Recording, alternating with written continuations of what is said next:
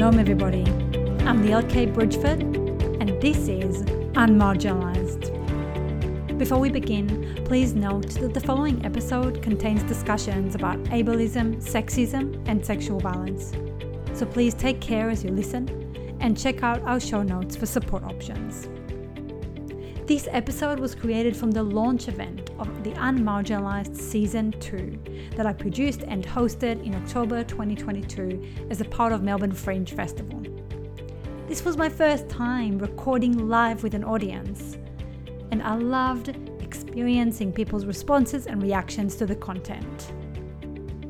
The episode is an edited version of the event and includes the story behind the podcast, a live interview with Carly Finlay, and an audience Q&A. All right, let's jump in.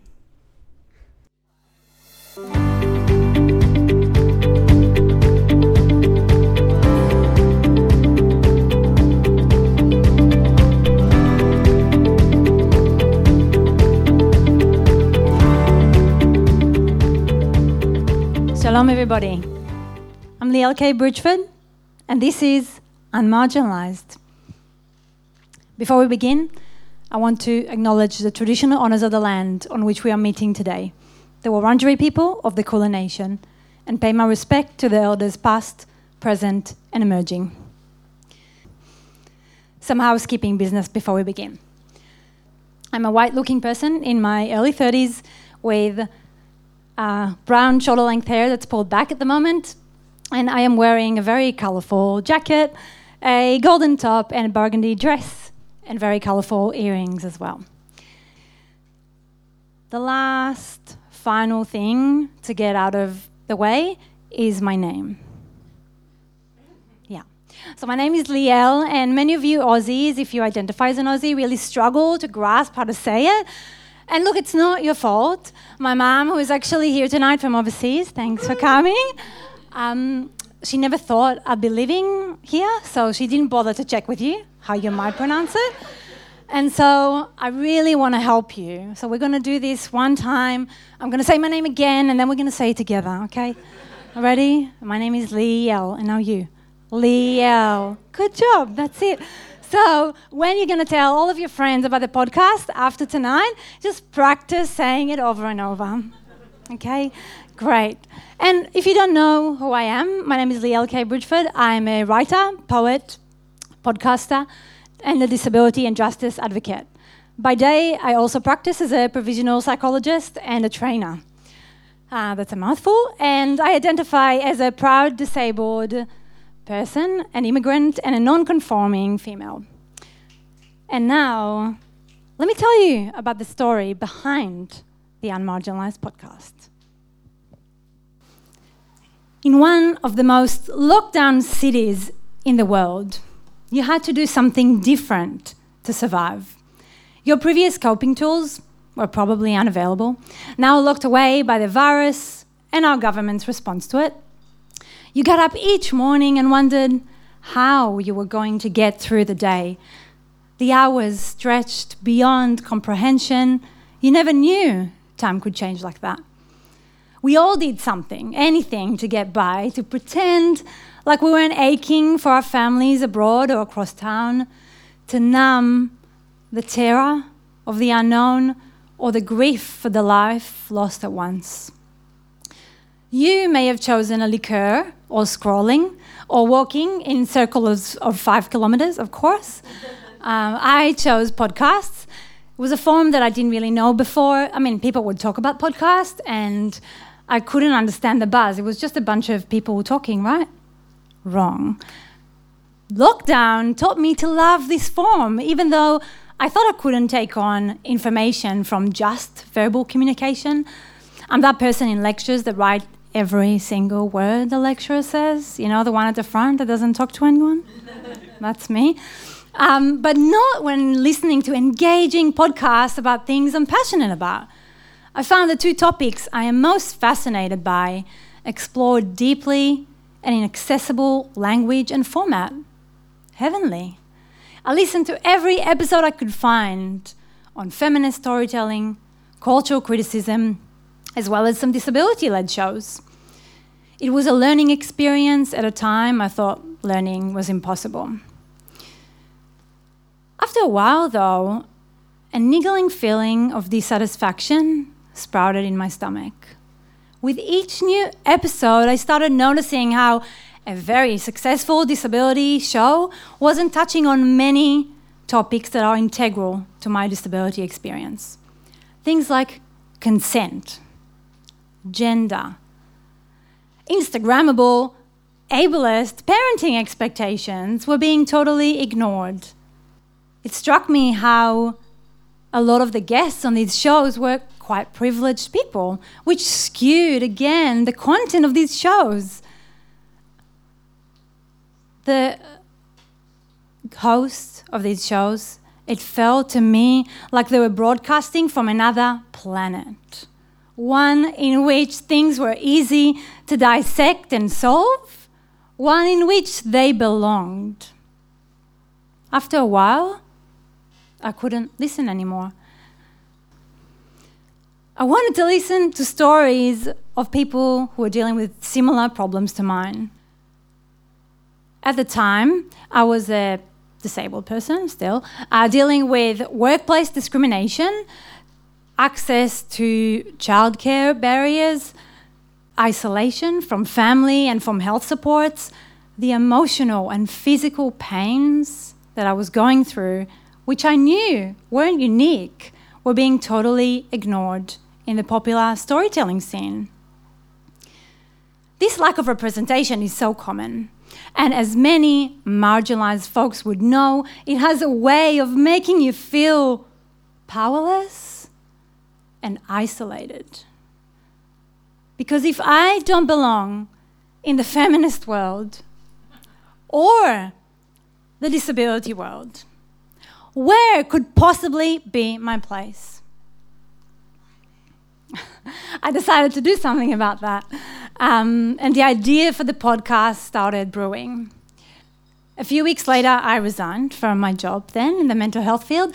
And on my first free day, I met up with a friend who I told about my idea, Matt McLeish, and we workshopped some details over coffee in the summer of 2020. It was a break between lockdowns, I swear. And we decided on things like the name, Unmarginalized, and the format, and the host, yours truly. I was terrified of what other people are going to think, but also pretty proud that I jumped straight into a new creative form, a form that allowed me to share stories of other marginalized people. My guest and I delved deep into the complex reality of belonging to multiple marginalized communities.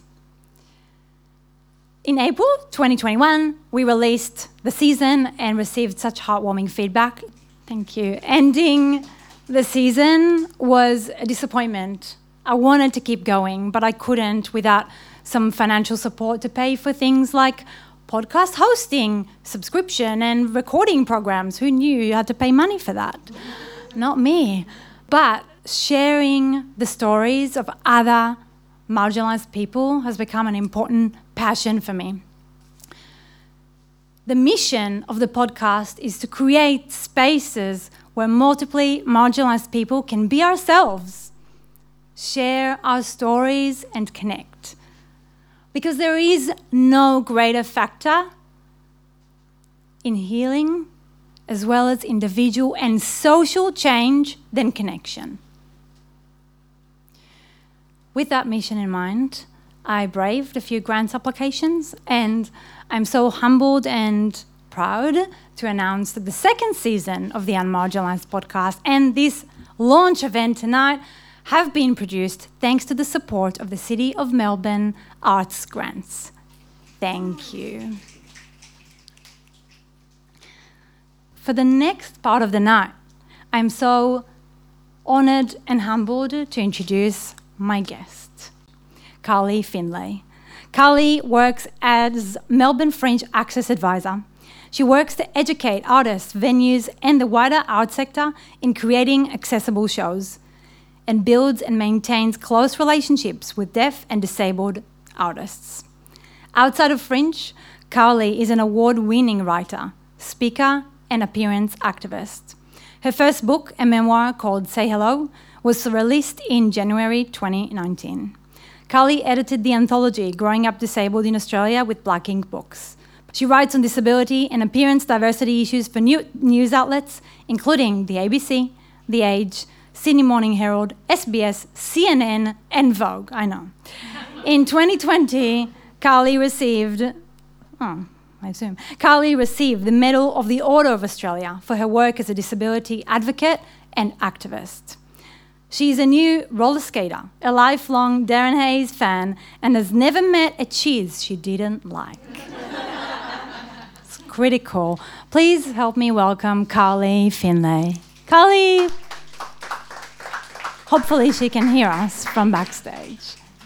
Welcome, Carly. Thank you for having me. Thank you for being here tonight. Thank you. Your bio mentions a little bit, people might know, but can you tell us what intersections of identity do you navigate for people who may not know? Well, firstly, I want to absolutely recognise my privilege and also acknowledge that we're here on, I know you've already done it, but yes. I've arrived on unceded Aboriginal land.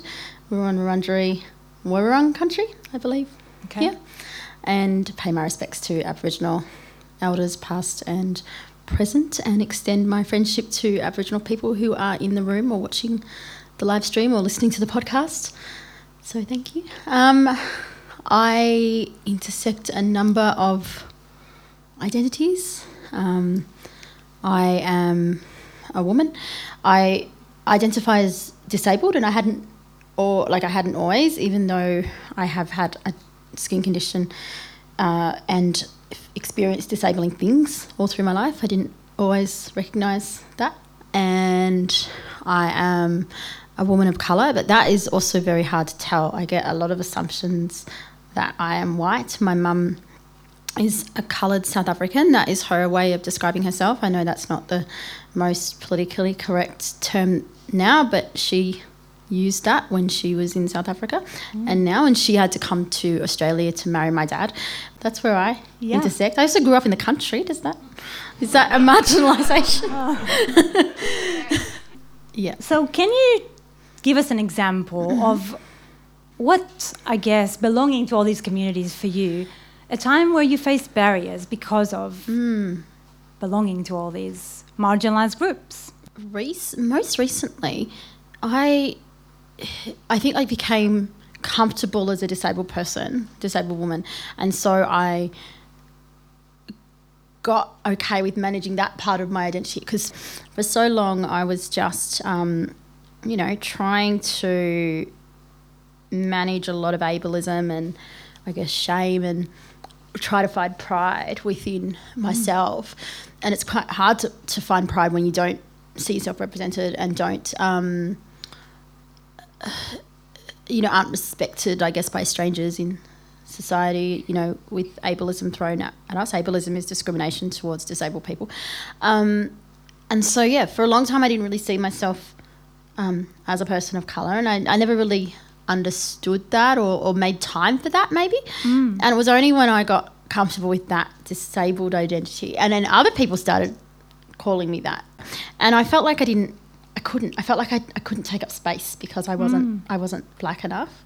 And I know for many people with ichthyosis, I'm not speaking for everyone, but I haven't met many people with ichthyosis who are as comfortable in their skin as I am. And, and that might be where they airbrush their photos or, use filters on their photos, or deny that they're red, or deny that they're experiencing disabling barriers, or deny that they look like someone else with ichthyosis, because someone with ichthyosis, the skin condition I have, is more likely to look like another person with ichthyosis than their sibling. That's how the genetics work. I've met lots of people around the world that look like me, and it's pretty amazing, but also getting mistaken for kids, I remember being at a party on the Gold Coast, but this drunk person came up to me and was like, "Oh my God, I saw you in Brisbane, 3 weeks ago or something." And I said, "Oh no, I'm from Melbourne." And they were absolutely insistent. Yeah. And they're like, "Yeah, you were at this thing." And, "Oh no, wait, how old are you?" And I must have been in my mid-30s then. And I said, that old. "Oh no, I I think this person was only 11. I get a lot of lateral violence in the disability community, and a couple of years ago, when Black Lives Matter got more prominence, particularly in Australia, I had written a piece about how I want to speak about racial stuff more, but sometimes I don't get believed because people see redness, not race, I guess. And I wrote this piece, I'm not white, and part of the lateral violence that I experienced within the disability community was, that I'm faking my race and my disability. You've already answered part of it. My next question, which is going to be, when belonging to all these communities actually facilitate joy or connection or meaning for you, which, you've touched on it. She might not know this, but one of my personal mentors is Namila Benson, who works on the ABC, as I can hear some clicking. Namila works on Artworks, and she was the host of ABC RN's arts program. She's a broadcaster on community radio, and she's had me in to train, and I met her on the train once. She used to follow my blog years ago, and I knew her cousin, and we met on the train, and we've been in real life friends since then 10 years ago, and just the relatability I feel like with being with another person of colour, woman of colour, is just amazing, and just look to her so much, and just she's really helped me, and even just being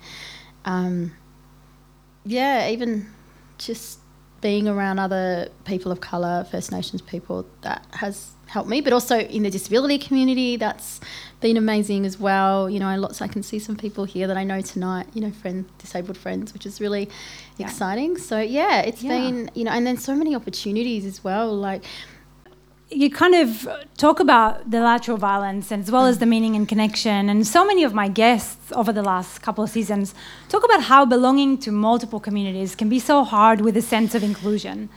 I'm wondering for you, what does help you feel that you belong somewhere? That's a good thing. I think people just getting it, but also I think sometimes there's a danger of not seeing colour or not seeing race or not seeing disability, and then there's a danger of not creating any kind of inclusion. So for example, I went overseas and I stayed with a family who should have known me, and they didn't prepare their children, and so I was overseas for the first time, which was great, but their children wouldn't look at me, wouldn't speak to me, were hiding behind their parents' legs. And when I was saying to them, do you want me to talk to them about why I look the way I do? They were like, no, it's fine. And that was really hard. So preparing people. And I think one of the things is, especially if you've got children, I'm not saying set your kid up with an Instagram account. I'm saying when you're on social media, scroll through and show them different people. Prepare them for that. Because I can tell you, the Miller's kids, other people's kids, they're amazing because they've seen me online, and there's no and what you said about people actually getting it, I think it's very hard for people to get it, but I think what's helped for me at least feel a sense of belonging is when people actually drop their assumptions and just bring a sense of curiosity and acceptance of the way people looking different or doing things different or walking different or whatever it is. Because we have so many assumptions, and then when we don't meet them, then we get excluded. But when I think, and it's so hopeful, I think all of us can actually learn to do that. And it comes to your point of preparing people and diversifying your feed. We can all learn to become curious and be accepting, and that can create change within ourselves and within our communities as well. I think curiosity, though, can be tricky because people, I don't know, if I've met them and then they're being curious about something for the whole time I've been with them, and then they suddenly launch into and we shouldn't have to. I think there's a difference between curiosity and nosiness. You can be curious about how people live their life and be interested, but not be nosy and ask inappropriate questions. You can have this really normal interaction with someone, and then you realise that they're thinking about something ridiculously ableist or racist while you're sitting there. That's a really weird thing as well, Absolutely. It's like they haven't been focusing on you in a respectful way. They've just been wanting to launch into that. And I think it is more common for disabled women and disabled gender non-conforming people. Yes. Which actually brings me to my next question. I think there's so much work right now, disability advocacy and feminism, and there's anti-racism work. But to me, it feels like they kind of don't often overlap enough. What do you think about integrating them? I think, firstly, we have to make all of them accessible for disabled people. So all of the workshops or whatever you're holding are accessible for all of the people, because disabled people make up 20% of the population, and chances are they're going to be in your marginalised community. You know, if you're in the LGBTIQA community or the people of colour community, First Nations community, etc. There's going to be disabled people. So make your stuff accessible. Yeah, you know, absolutely. Yeah, and inclusive, and you know, ensure that you invite people on your things from a disability perspective, but from all kinds, you know, and intersection. And I guess some people in the audience tonight might be wondering, well, why do we need to integrate those things? I mean, it is different. Disability advocacy and feminism, they're not the same thing. I think it is important to highlight that those works are not as effective when they're separate. And one issue that really exemplifies that is sexual violence, because most of you tonight would know that girls and women are more likely to, and not gender non-binary people, are more likely to experience sexual violence than men and boys. But do you know that disabled girls and women and non-binary people are even more likely to experience sexual violence? So many of us experience that. And I mean, it happened to me several times, and my sex, my gender, and my disability have always been central to that experience. And one example, which I'm not going to go into any details about, but I was sexually assaulted by a doctor who was examining me for my disability. So if I wasn't disabled, I wouldn't have been in that room. And mainstream feminism does not address this issue. And disability advocacy by itself doesn't often address this issue either. There's a power imbalance, and we have to shift the power imbalance. And I'm not saying I have an answer to it, but I think we definitely have to center the lived experience of multiply marginalised people in these works. So feminism has to include disabled people.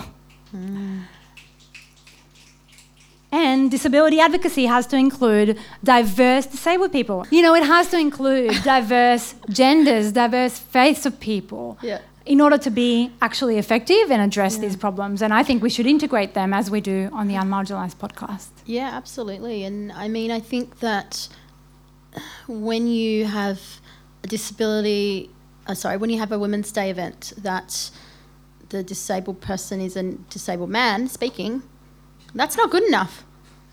Because when people think of disability, like inclusion of a ramp, I mean, great, a ramp is great, I love a ramp, but it's not enough. It's not enough. Okay. It's not enough. It's not great on roller skates. My final question to you, Carly, tonight, which I like to ask all of my guests on the show. What does intersectionality mean to you? I think it means recognising that we have many facets of that make us up, and that it is, you know, that thing where she doesn't let her disability define her. Let your thing define you. It's okay. You don't have to hide it away, you know. You don't have to ignore it and pretend like it's not there. So, you know, let that, but also find pride. Yeah. I've been thinking a lot about this. Like, I saw a really great event that Caroline Bowditch, who's CEO of Arts Access Victoria, spoke at the other day, a meeting place event, and she said that she really wants to see disabled people in leadership positions, because in disability related, but in all leadership positions, but particularly when they're disability related, and the disabled person needs to be out and proud. Yes. Like, I want to see this. I want to see, outness, I guess, and of other marginalisation as well. Yeah. I think that is important. So obviously safe spaces need to be created. Yeah. we're stronger together. That's what intersectionality means to me. And that, you know, we look at all facets. Yeah. And, you know, for allies, see colour, see disability, see race, gender, sexuality. Thank you, Carly. Great, thank For you. me, I think intersectionality is very similar to yours in, I guess, people being able to be themselves. And I think creating spaces like this and collaborating and being allowed to tell our stories and connect. What I've learned over the last couple of seasons is that we are also similar, not in everything, but in our desire to be seen, in our desire to be loved for exactly who we are with all of our identities. And we all want to live our best life, a meaningful, joyful life, and we can do that if we have adequate, equitable support and autonomy. Thank you, Carly. Thank you for having me. That was very quick. It felt very quick. Yeah. But we do have some time for audience questions now. I just wanted to ask about your outfit. Can we just, while people have a moment to think about, you know, more deep questions, can we just celebrate the both of you as disabled fashion icons? Can we have a bit of a walk? Because, look, No, you didn't, but you look fabulous, and thank you for being visibly disabled and doing the work for us. Thank you, Carly. I've got some questions coming from people at home. Such incredible event, Carly and Liel. What do you think when people say, I don't see your disability? Well, I think we touched on that, but I think when you don't see my disability, you don't see me. You don't see that I need a seat. Yeah. I need a fucking seat, okay? Yes. So if you don't see my disability, you don't see my access needs, you don't see my identity and my community. And also, like, there's that shame thing as well. Like, if they think disability is so shameful, they're like, well, we're not going to see that side of you because we don't want you to feel ashamed. Exactly. But we, I mean, both of us here are not ashamed of who we are. We refuse to be ashamed. We have, I think it's a question for you, Carly. Yeah. What advice do you have for dealing with trolls? I've started speaking out more, and while there's a lot of support, there is a lot of horrible people out there. Now I just block them. But I think that Twitter, Facebook and Instagram have some really good features in that you can control what words pop up in your mentions. So on my Instagram and Facebook, I think, and Twitter, I've like muted all of the R word, M words, S words, all of those words. So if you don't know, just Google. Yeah, I don't. But yeah, you should know them. I mean, you shouldn't use them. Exactly. Yeah. You should know what we're talking about when we're talking about ableist slurs. We don't need to explain what the words are. Yes. So yeah, I do that. But now I just block them. But also, you can control who responds to your tweets. Okay. What's one small step we can do every day to be more intersectional and acknowledge all of ourselves? So it sounds like it's coming from someone who is also navigating intersectionality. I think a small step is kind of actually saying that to yourself. And find people from your communities. Listen to the Unmarginalized podcast if you haven't listened already. But I think really saying that to yourself and saying that's okay and be out and proud, as Carly said. And like our intersectional identities are really good bullshit detectors. And so if you kind of go to someone and go, I identify as whatever you identify as, if someone responds badly to that, you'll kind of know they're not your people. But you will see from people's responses who are your people. And also, like, if you experience barriers, you are, like disabling barriers, then it is okay to call yourself disabled. Exactly. Like if you've got an impairment or a diagnosis that hasn't happened yet, but you suspect that you might have it, and you're still experiencing these barriers, then it is okay. Yeah, we have another question. Thank you, Carly. Another question. Great. Hi. Recently I've experienced sexism and ageism, and was a woman with color and then by another woman with color. And then I was really questioning that, I'd love to support other women, but when, sometimes that discrimination can come from, people who are both in the same category, and then I'm sure even within disability sector or wherever. So how can I keep up with that? Not losing my hope that we can still kind of stay together and be strong together. And how, I just wanted to seek your advice. Yeah. It's really hard. I think that it's okay to sometimes feel like things are really hard, and just acknowledging that it is hard is a good step to then finding that hope. Not to try and kind of suppress it, because it is real, and actually acknowledging it is real. The barriers that we face are real, and the discrimination we face is real. And again, I think find your people. Don't give up on finding your people. I think that's probably, if you're feeling like that a lot of the time, it probably means you haven't found your people yet.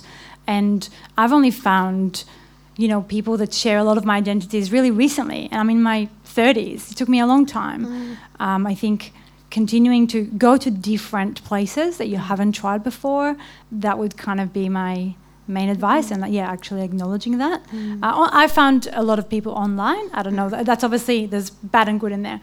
I don't know, Carly, if you've got another tip. I would say that, and also what Liel said before, listening to this podcast, finding other guests that have been on there, connecting with them. We have another question from online. What are both your hopes for the future in terms of disability inclusion? I'll just start with saying that I think of kind of what I was talking about before. I think my hope is that disability inclusion is not going to just include disability. It's going to be integrated with feminism, integrated with anti-xenophobia, integrated with anti-racism. It's going to be integrated. Otherwise, I don't see those works as being as effective. Any other hopes from you? I really hope that disabled people are paid meaningful money for meaningful work. Many disabled people are still living in group homes and working in sheltered workshops for $2 a day. Thank you, Carly. We have final question time. Is there someone that wanted a question? Hi. I had a question about people that have less visible disabilities, say mental health, for example. I know people who, if they were outwardly, sort of out about that it could cost them their jobs or other really significant things, because those certain conditions are really stigmatised.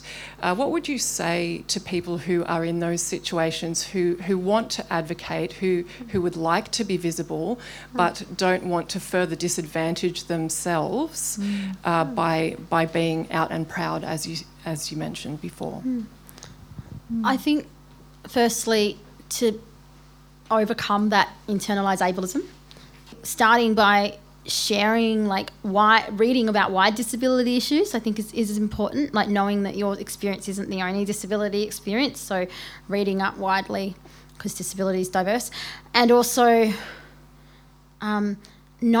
not letting the visibly disabled people be the only ones to speak up. So, for example, if you're encountering some sort of ableism, say if someone uses the M word, right, in the office, and then say, hey, please don't use that word.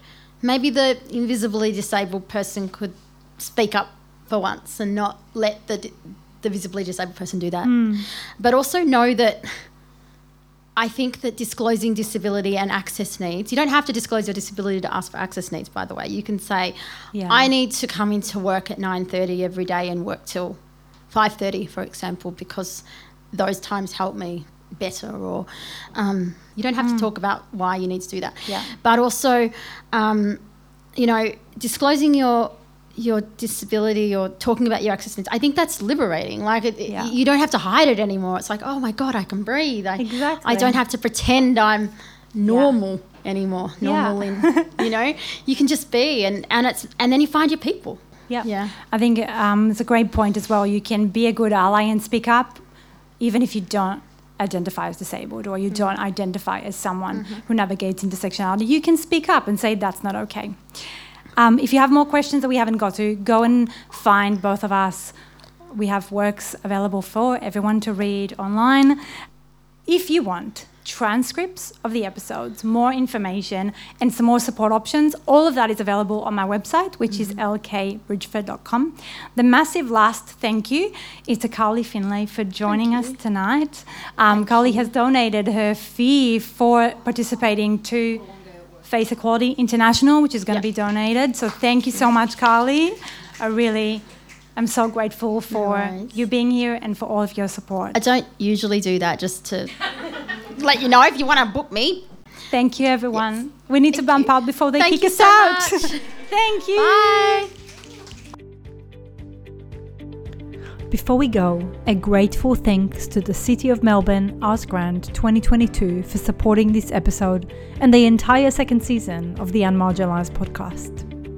I would also like to respectfully acknowledge the traditional owners of the land on which this episode was produced, the Boonwurrung people of the Kulin Nation, and pay my respect to their elders past, present and emerging. Thanks for listening, folks. A final note from me. This was the very last episode of Season 2 of the Unmarginalised podcast. We can only continue producing more episodes if we have enough listeners and financial means to do so. So, if you want to hear more, please support the show by heading to my Patreon on www.patreon.com/LeelKBridgeford. Starting from the price of a coffee per month, you will not only help make sure this works is going to continue to be available, but also receive exclusive behind-the-scenes content. Lastly, please share the podcast on your social media pages. It's free and all helps us with this work. Bye for now.